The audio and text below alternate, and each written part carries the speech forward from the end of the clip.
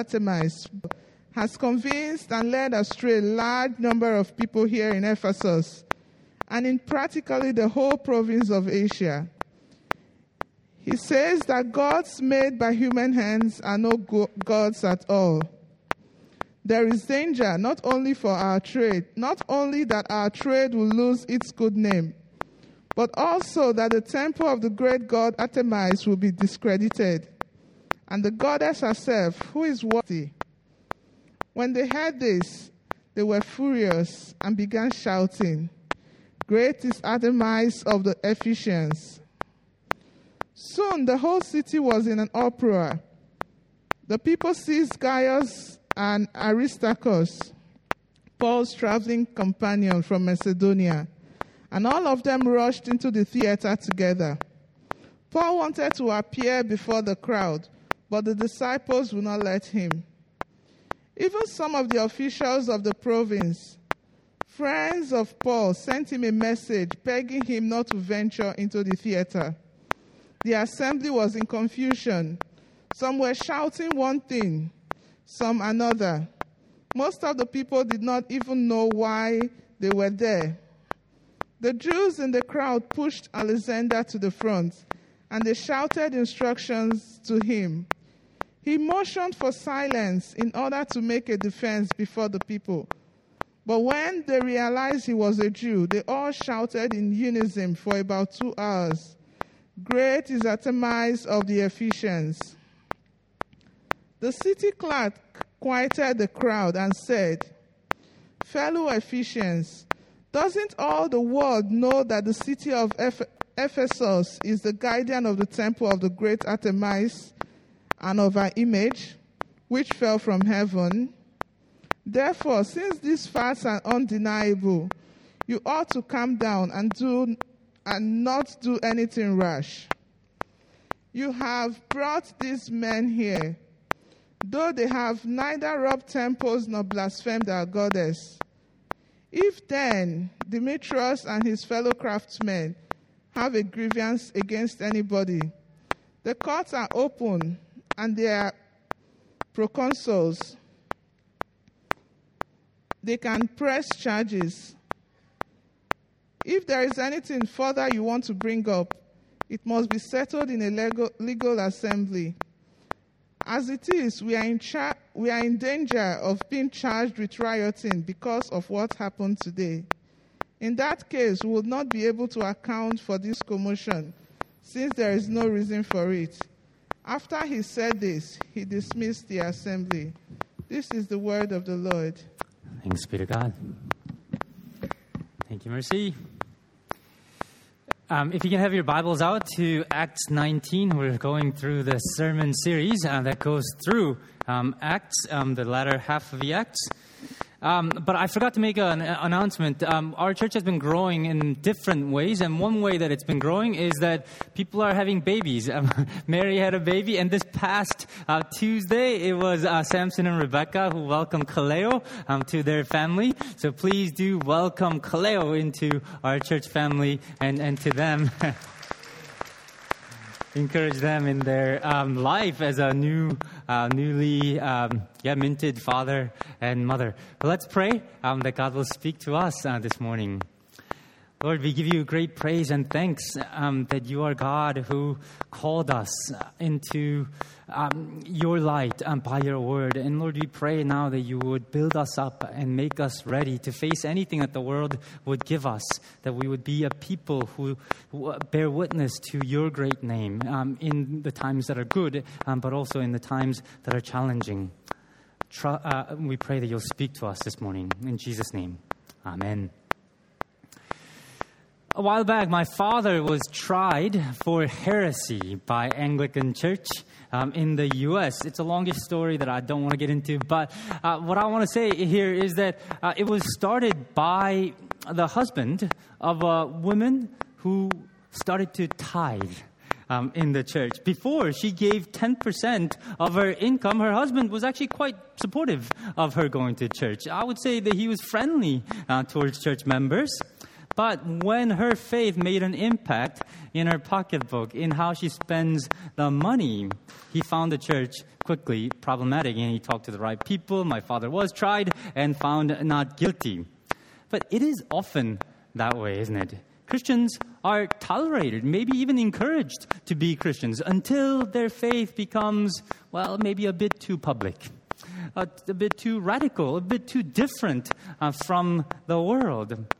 It happened in my dad's church, and we see it happening throughout the book of Acts, and we see it happening in Acts 19. Today is the Lunar New Year. When we say, when we wish each other, 공예파절, wishing you happiness and prosperity, and I do wish that for you, prosperity and happiness for this year. But at the same time, I want to warn you.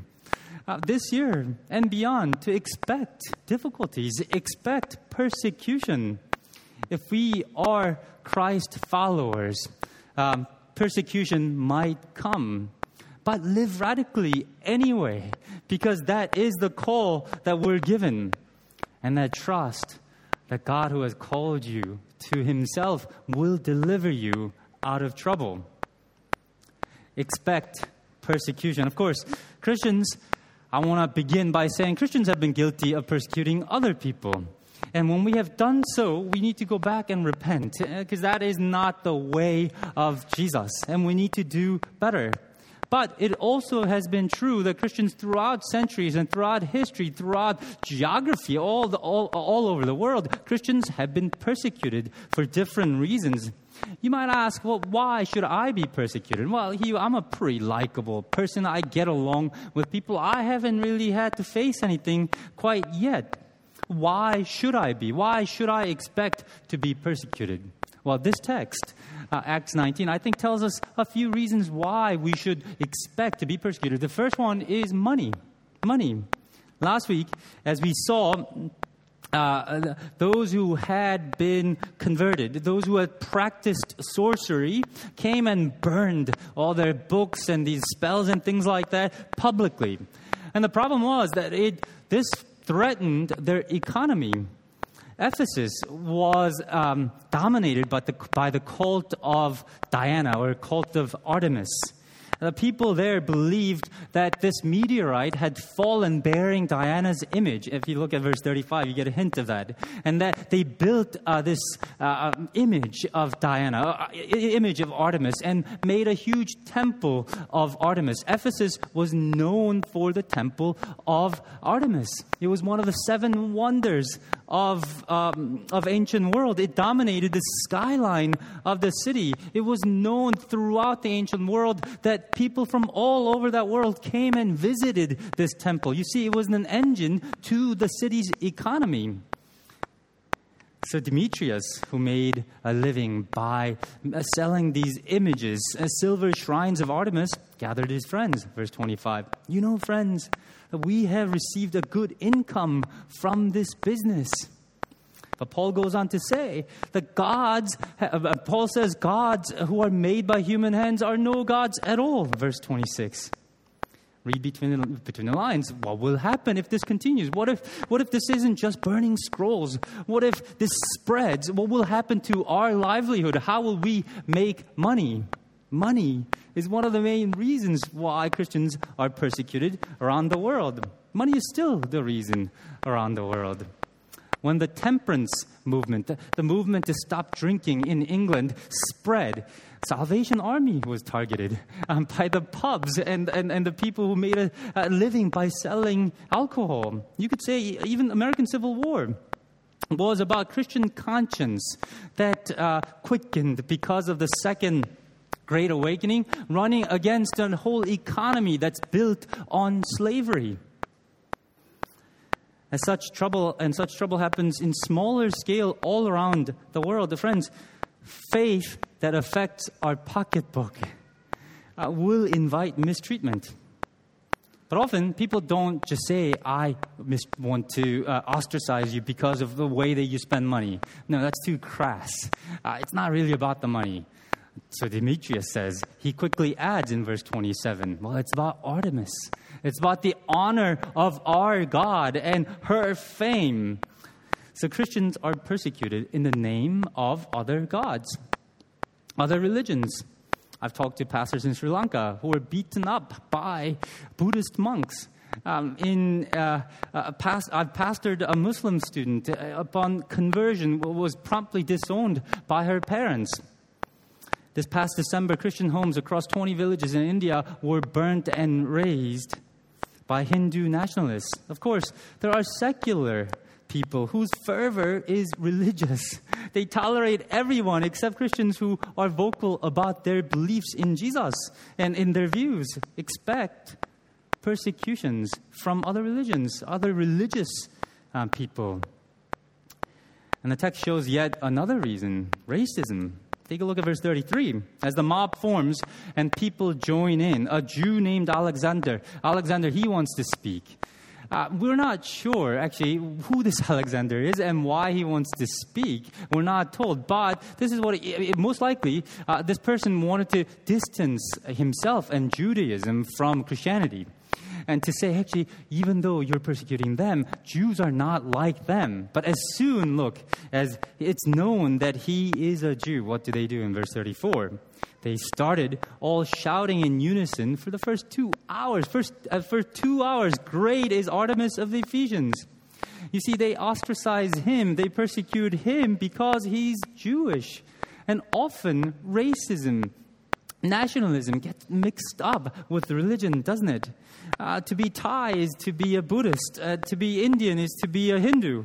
People blend ethnicity, race, and religion together, and they persecute Christians and others in the name of the religion, in the name of the nationalism. Unfortunately, I think this is happening in Christian countries like the U.S. with the rise of Christian nationalism. People oppose each other on national pride, on the grounds of national pride or racial sense of racial superiority. My God is better than your God. Christianity is a Western religion. Expect persecutions. But these are, I think, some of the reasons found in this text. But there, I think, is a fourth reason, which is actually for no reason at all. Verse 32, the assembly was in confusion. Some were shouting one thing, some another. Most people did not even know why they were there. Some people just join in the mob. Some people persecute because they like joining for no reason at all. And the question is, are we ready for persecution? Have you thought about how you would handle it? If you're passed over in promotion, if you're ostracized by your friends, openly opposed because you are a follower of Jesus, have you thought about how you would react?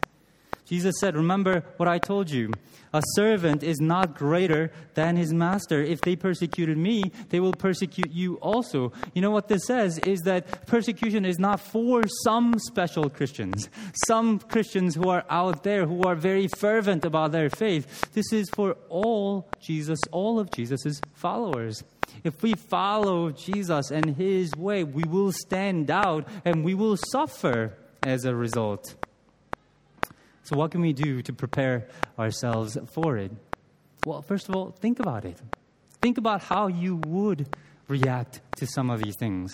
Maybe you have experienced some of these things in the past, and maybe you can go back and go, how did I react? What did I do well here? And what did I not do well? And how could I respond more in godly way? Maybe you could reflect on that. Maybe it's just a prayer that you need to say before you go home today, to say, God, please help me. In the future, if I face anything like this, help me to be faithful. Help me to be gracious. Help me to forgive. Help me to be firm in my faith. Or maybe you need to think about the cross and what Jesus has done for you so that you can forgive even those who are hating you for no reason at all. Or maybe you can go back and think about the resurrection and the confidence we have in Jesus. Maybe go back to your prayer diary. So when the times of persecution comes, you can be confident that Jesus is living. He has acted in the past. He is with you now, that he will give you confidence when that day comes. Friends, be ready for these things. Don't get caught off guard. And also live radically. Live differently from the world. This past week, I also had a conversation with somebody who was involved in a church that was is going through some scandals. And I asked her what that was like. She said that the experience was a mixed bag.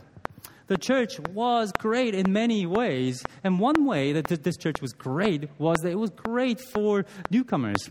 People who were not yet Christians to come and visit. But then she quickly go on to say, maybe I wonder why it was so easy to invite non-Christians to the church. Maybe that church wasn't that different from the rest of the world.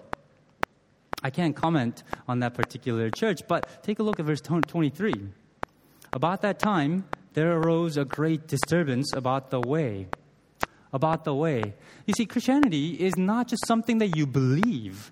It is a way of life. And when you follow the way of Jesus, it will come across the different ways of the world, and it will cause disturbance because we should be different. We should live differently in this world. Many of us haven't faced any outward suffering or persecution because of our faith. And I wonder if one of the reasons is because we don't live in the way of Jesus. Because we don't live radically as Jesus did. And the way of Jesus will get us out into the world. Paul's first stop in any city was synagogue. He went to the religious community there, but he didn't stay there, did he?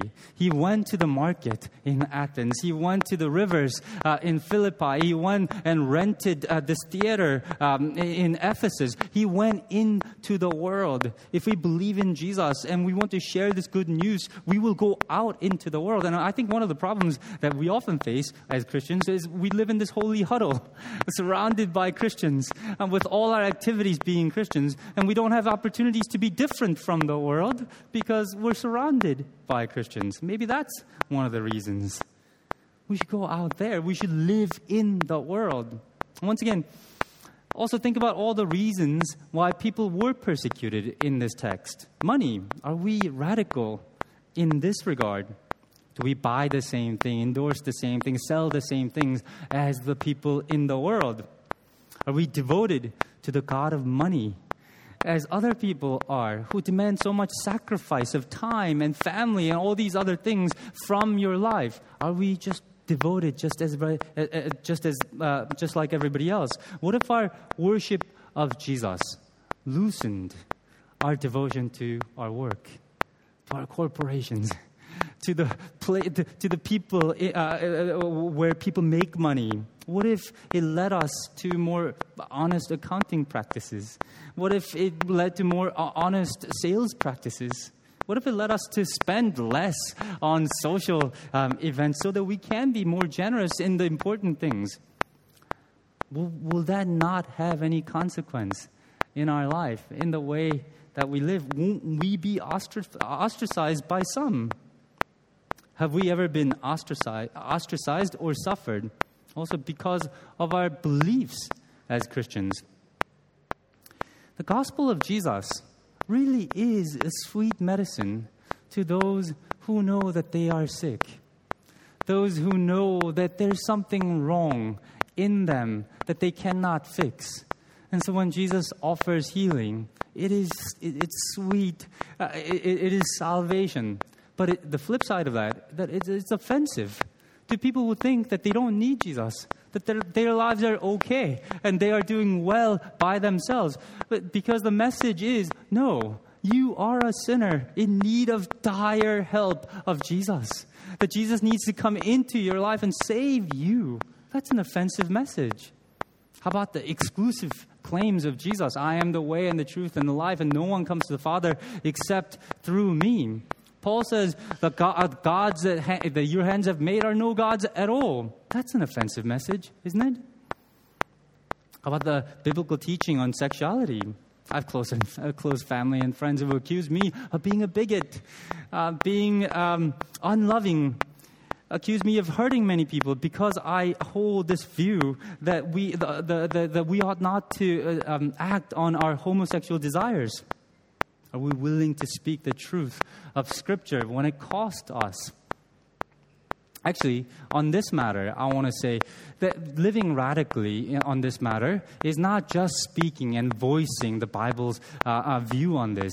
It also means acknowledging the pains and the struggles and the sufferings of people who do struggle with this desire, because they often struggle with loneliness, sense of unworthiness. It means inviting them to our life, to our homes, and caring for them and loving them, so that they do not struggle with these things, that there is a space for them in the church. We need to love radically. And living radically also, in the fourth way that we've seen, means across national and ethnic political divisions too. This is a challenge, I think, everywhere around the world now, with the rise of nationalism. And our political identity or our political views have become part of how we view ourselves. In 2019, as we look back to 3 years ago, was the beginning of sort of our churches' decline in numbers. And, what happens in Hong Kong is important, and we should pay attention, and we should have strong opinions on them, because future matters, politics matter. But if we're Christian, we're also committed to loving the people who are sitting next to you, no matter their view, no matter what they think about should happen in the future. We're committed to listening. We're committed to respecting one another, and we're committed to saying, actually, our loyalty to Jesus is more important than our race and nationality, even political identity and ideology. You remember Apostle John's famous words: "We love because he first loved us. And whoever claims to love God and yet hates a brother or a sister is a liar." Friends, there will be a time when, once again, our deeply held views at some point will resurface. I don't know what will trigger it. It will come up. Will you love your brothers and sisters when that time comes? Will you say our love for Jesus is more important than anything else? Church, live in a way that is radical in all facets of Christian life, in the way that you raise your children, radical in prioritizing God's kingdom, whatever that means, and live radically. If you hold a pro-life choice, by considering not just pro-life choice, but considering adoption, fostering, and caring for single mothers. But most of all, live radically in this way by showing grace and love. What's amazing here is that Jesus, when he was arrested, he turned the other cheek. He went to the cross.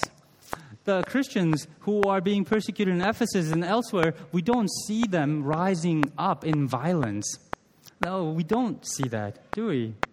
Living radically means loving and showing grace, even at the face of persecution. Live radically by showing grace of Jesus. And that will make you suffer at times.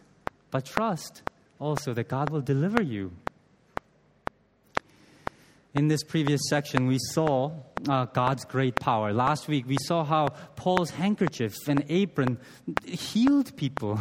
The things that he touched healed people. What it demonstrated was that God has great power to do great things.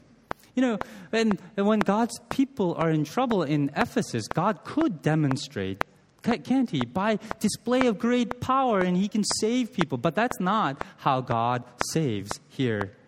In some ways, God even seems absent. Did you notice in this narrative, second half of 19, no Christian speaks. Demetrius speaks. Alexander speaks. A mob in confusion shouts. And finally, the city clerk speaks. And he's the one who dismisses the crowd. You see, God can accomplish his own purpose, even through people who are opposing him. And the city clerk, actually, once again, is not a Christian. And he speaks for the goddess of Artemis. And that's how that's whom God uses to disperse the crowd and protect God's people. Church, we can trust Jesus to deliver us. How can we have confidence that he will deliver us? Well, See the extent to which that Jesus went to save us. He went to the cross. He gave his life for us to rescue us. And when he went to his death, he didn't stay there. He pried open death's door. He rose again on the third day, and he promises eternal life to all those who follow him. So Christians, on this New Year's Day, I wish you happiness and prosperity, but much more importantly, I wish that you would live faithfully in the way of Jesus this year, full of grace in times of suffering and full of trust in the Savior who will rescue us. Let's pray.